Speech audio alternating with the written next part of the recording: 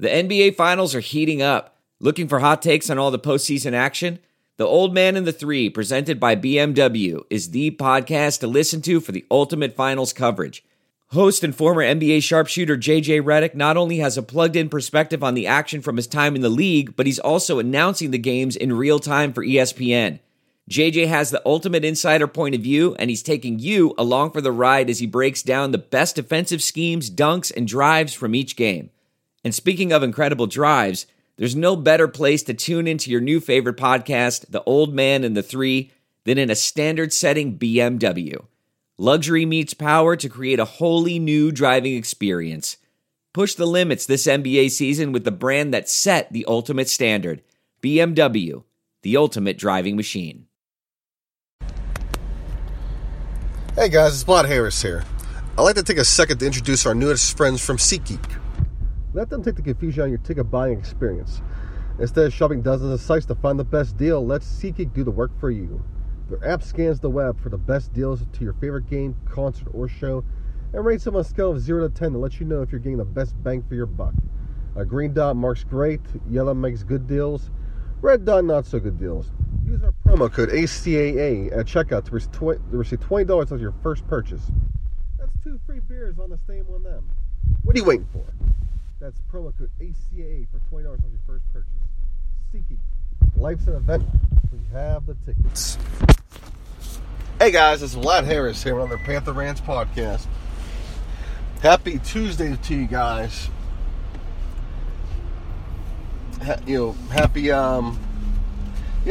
Basically it's a new Monday. This week Tuesday's obviously the new Monday. Off a Memorial Day weekend, just in case you thought it was National Barbecue Weekend. As we're getting that out of the way. Although, I did find it hilarious that I'm checking my timeline on Twitter, and everybody's asking where the barbecue's at. Who's firing up the grill?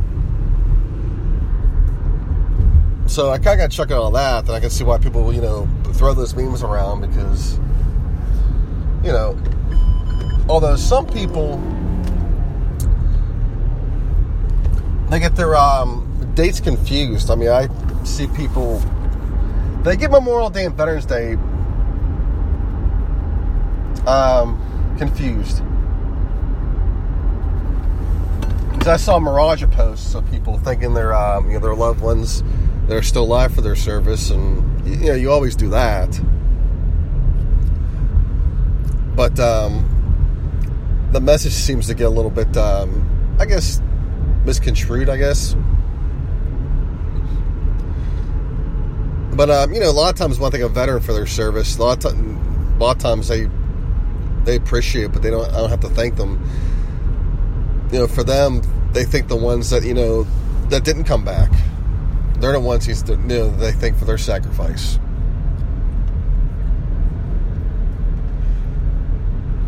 But my dad marched the parade. One thing that got mentioned on social media is my dad doesn't talk about Vietnam, which is, if you're making one of these posts about your loved one, I think you want to leave that stuff out, because it doesn't really need to be there. Although I did get my dad to open up about Vietnam not long ago, and it's funny because I remember he has a lot of his old stuff from Vietnam. He has his boots. He's got his jackets, dog tags. He's got a whole lot of stuff. I used to wear his army jacket, and this was like in 93 or 94. No, actually it was 93 I wore it. And of course I got made fun of by some people for wearing an old army jacket. And a lot of them were, they're pretty much just kids wearing cross colors. And this is right around the time where grunge started to really take off. Because there's some people that laughed at me for wearing an army jacket, a beat down one. They were going to the thrift stores looking for an army jacket. Yeah. They were doing all that. the girls that wore, cross colors and whatnot. Last Morissette comes out. Next thing you know, they're dressing Alanis. I mean, that year, that was a decent period. I mean, summer 93, summer 94, actually it was more summer 94 when this started to really happen. Because you had, Green Day really took off. The song Basket Case was pretty, there was Longview, but it wasn't as big as, it didn't really take off as Basket Case did. But I remember when I had that album, I heard When I Come Around, and I figured that was really gonna, if there's one thing that was really gonna put Green Day really in the mainstream, was that song. And it did. And then you had Offspring, they had Come Out and Play. But Self-Esteem was the one that really sent them over the edge. And I just remember back, I think September, when that summer was over, Offspring had a concert, and it was sold out within minutes. I mean, if you're talking like Green Day and Offspring at that time, Offspring had a really, really decent following at that point. Really good following. People loved Offspring. But yeah, that was a 94, 93, 94, 95. I mean, that was a period in its own. I mean, and there wasn't so much just that. I mean, you had not so much alternative and grunge. You had hip hop as well. I know people remember the gangster rap period, but there was also some, even the non-gangster rap. I mean, there was a lot of good music put out there as well. I mean, R&B. A lot of, regardless, I know metal was coming towards its end, but there was still some good, good some heavy metal music that was being put out. You figure, plus punk too. I mean, there was a lot, just that whole era there was a lot of good music put out there. I mean, I always say if you're not crazy about today's music, I mean, there's so much good music in the 90s. A lot of it's yet to be discovered. Go discover it. So, enough of that.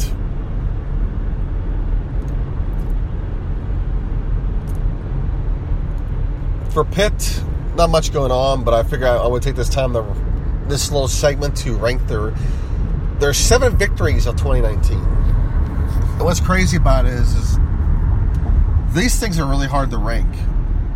Because, there's 2 obvious ones. They won 7 games. Albany and Georgia Tech are your bottom 2 for obvious reasons.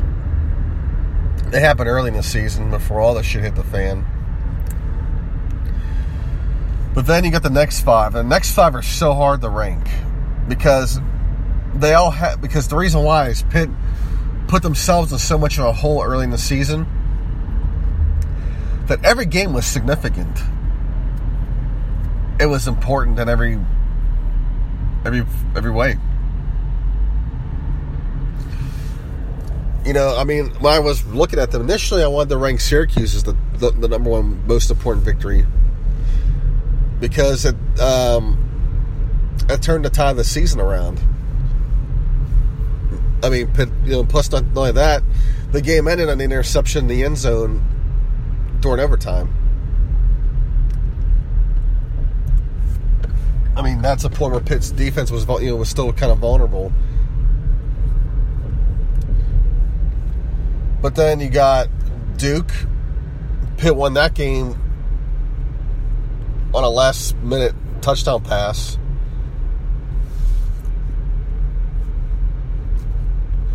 And then, of course, you got Virginia, and that was at Virginia. And at the time, I think UVA was, 6-2.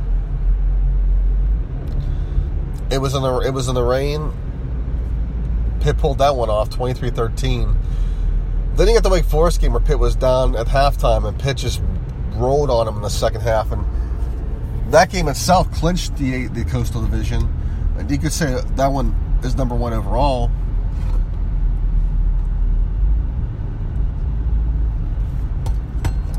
Well, there's Virginia Tech, where Pitt just flat out destroyed them. I mean, you could say pretty much you rank them 1 to 3, and it's a 5-way tie between Syracuse, UVA, Virginia Tech, Duke, and Wake Forest. Because I mean, they were just so many good games, and they were very important. And for me, it sucks because I was hoping to make this a longer segment, and now I killed it already. I took the half-assed way out and ranked them all a tie. Well, I mean, if you're going number 1 overall, you're going to rank Wake Forest number 1 overall because Pitt won that game and it clinched the Coastal. You're obviously going to rank that one always. I think number 2 you rank probably Duke. And the reason why is because Pitt, it was a last-second touchdown, practically. And it was a hell of a throw. Because I think we were all expecting overtime at that point. But Pitt pulled it off.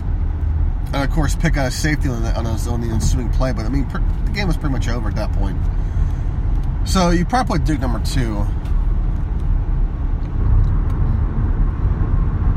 I say number 3, you probably put Syracuse because that really turned the tide of the season. And of course, not to mention our attitudes towards Pitt that season wasn't too good. We thought pretty much the season was in the shitter for the most part. But Coleman made one hell of a play on the ball and pulled it off. I think number 4 you give you have to give to the UVA game because they were 6-2, heavily favored. I don't think they're heavily favored, but they were an obvious favorite. It was at Charlottesville in the rain, and Pitt was down, I think, in that game too at halftime, 10-7, I think. They won 23-13. Defense played a hell of a game because UVA's quarterback was on a nice little roll, and they limited the hell out of him.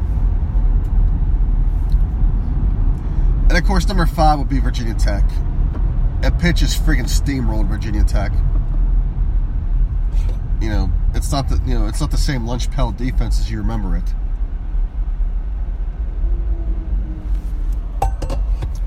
Nope, not at all. So there we go. I ranked them already. I got Wake 1, Duke 2, Syracuse 3, UVA 4, Tech 5, 6 Georgia Tech, and 7 Albany. Now, next podcast, I'll do the top plays of that season. But those are basically that's how I'd rank the wins in general. You could probably flip Duke and Syracuse for number 2, or the top 3 you can flip. I mean, the top 3 I have you can flip them any way you want. But Wake, Wake was obviously number 1 because Pitt, they got over the hump. They won the Coastal. Number 2, I think, yes, I said Duke because it was it was a touchdown in the last second. Syracuse 3, interception in the end zone in overtime. But also one thing to realize about the Syracuse game is Kessman in that game nailed some really big kicks in that game. I think he was 3 for 3. I think right before halftime he drilled one from like 50-some yards. And I think also his kick put the game in overtime as well. But yeah, they're all hard to rank. But let's hope we're ranking some more games next year because 7 is just too little. I mean, they should have beat Stanford. I mean, if they had a passing game, they would have. If they had had some sort of passing game against Penn State, maybe the score's a little different. Penn State probably still wins, but we're not losing by 51-14 or whatever the score was. Maybe the loss against Clemson was more respectable, and maybe the loss against Miami is more respectable because that's what really hurt us. I mean, Miami's defense was very physical, but they took away our passing game, and that was it. There you go.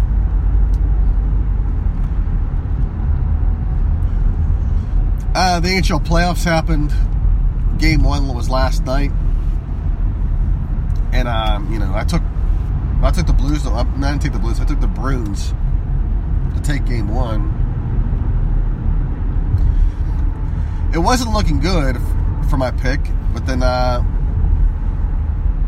the Bruins shook off their rust and scored 4 unanswered goals to take Game 1. One of them was empty netter.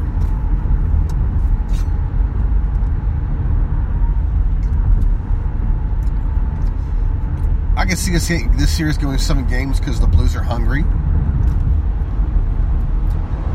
And as one person pointed out on the Busted Locker podcast, he pointed out that this game will be over in 4-5 because this was a golden opportunity for the Blues to make some noise this series. This was a game they had to have, and I guess a really rusty Boston team, and they can only manage 2 goals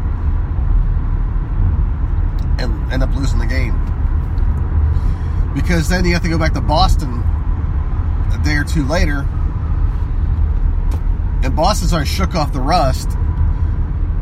And if you watch the game, the Blues, when they play discipline, they're hard to beat.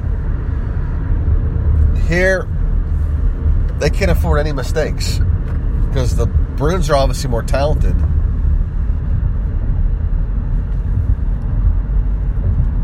And if you watch a lot of the plays the Bruins made, there were some ones that they didn't connect on, and if they would have scored more goals. So I can, take apart that whole thing. Is that the fact that Boston was on an off, they caught the Bruins on an off day, and it makes you wonder how things would have been if the Bruins weren't off. Would the score have been a lot worse? We don't know. Hard to say.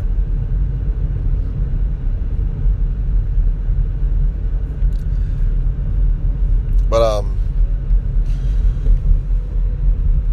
obviously Berube has he's got a tall order ahead of him, and I'm not sure if they even rethinking this whole thing. I'm not sure if they even take Game 2 of this series.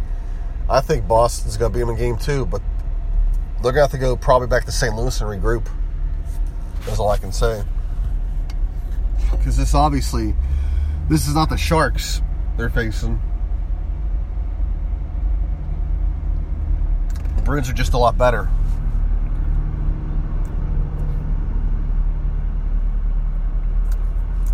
And of course, the NBA playoffs, well, the championship is set.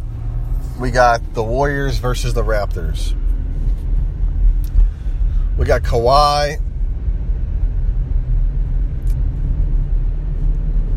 who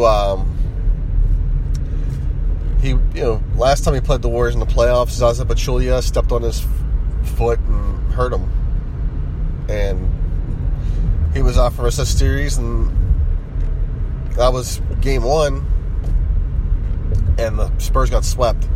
They were up 21 points in that game, or 23 before that happened.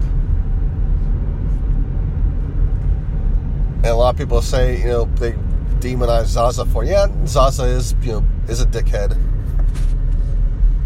He's known to do dirty things. But I think in the case of Kawhi, he was actually really, really hurt. And if he doesn't get hurt then, he probably gets hurt later in that series anyway. So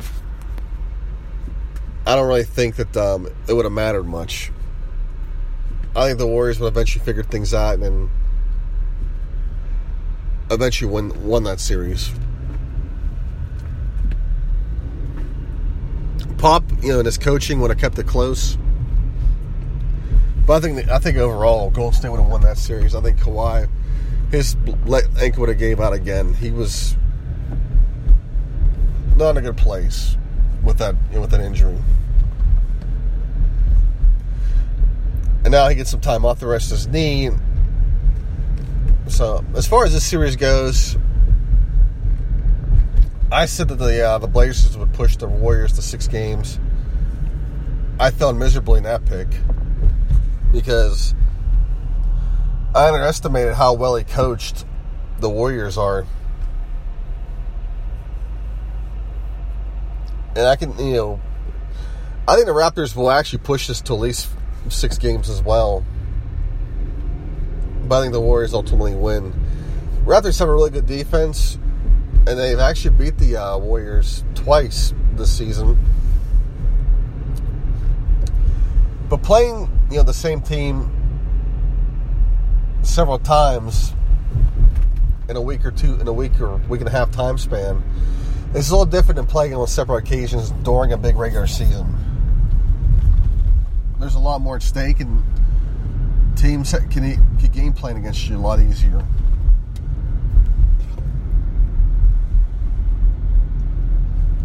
Because all they gotta do is focus on you.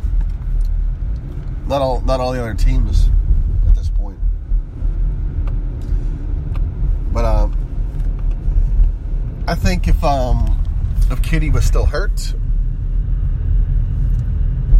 the series could go 7. But with Katie back, and that's the other thing with the two losses for the Raptors, or the 2 wins for the Raptors. Warriors dealt with injuries those 2 losses. I think Curry was hurt for one. I think Katie was hurt for the other. So yeah, not good. But they get Katie back, and there you go. But I think that series goes probably at the most 6 games. I think the Raptors will get at least 1 win. And then the rest, the Warriors. And, that's just how it is. I mean, it's a case of dealing with a dynasty, and that's what dynasties do. They win games and win championships. They make some people happy. They piss off some others. Oh, well.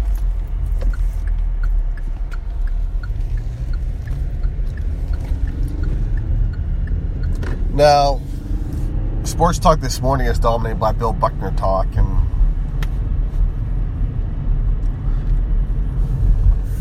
obviously if you've done some more research, and I know you all have, you know that Bill Buckner wasn't the sole reason the Red Sox blew that World Series.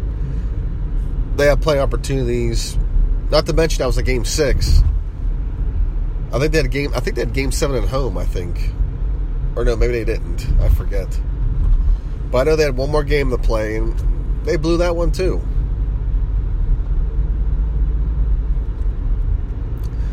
Not to mention they that whole inning that they played where Buckner made the error. I think it was just bad. So no, I don't totally blame. I don't think anyone should. And then ESPN did a special on this about Buckner's life after the error. The guy practically had to move his family to Idaho, I believe. It was either Idaho or Iowa, one of the two. Basically, he had to take his entire family off the grid just so they can live a normal life, because his kids were getting bullied in school over the air. So this guy pretty much had to take himself away from everything because of this. And Boston, after Boston won their World Series, I think it was after they won their second one, they invited Bill Buckner back. And he almost didn't go. I mean, him and his wife had to discuss it. And you could tell his wife was still pissed off over this. Because she saw the signs that he was forgiven. And for her, she said, they weren't the ones that had to forgive. We had to forgive. And I totally understand where she was coming from on this. They had to forgive the fan base for the crap that they put them through. And, now that the guy is, he's passed away, I mean, at least him and Boston, they made their peace, and all that was gone long before he passed away. And the guy had a hell of a career. Despite what that happened, the guy had a hell of a career. I mean, he was one hell of a hitter. Minus his injuries, he probably would have, had over 3,000 hits.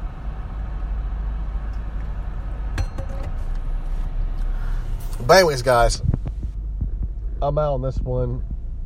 I don't think there's very much else to talk about. There really hasn't been much else going on. I mean, I'm sure we'll find some other fun topics to discuss.